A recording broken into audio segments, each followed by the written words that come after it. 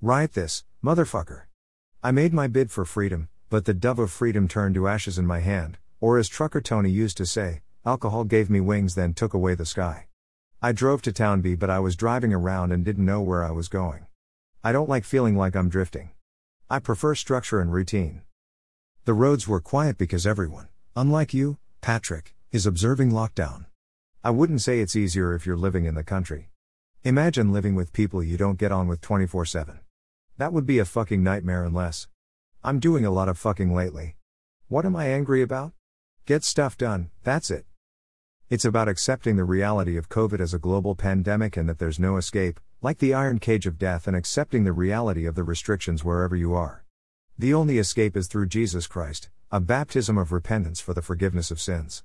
Most people, the silent majority, are sticking to the rules. I'm annoyed I can't get Holy Communion.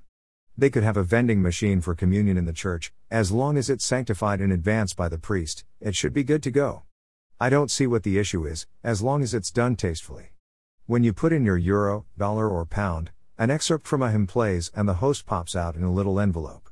I think you should get on to Mr. Pepsi or Dr. Pepper about it straight away.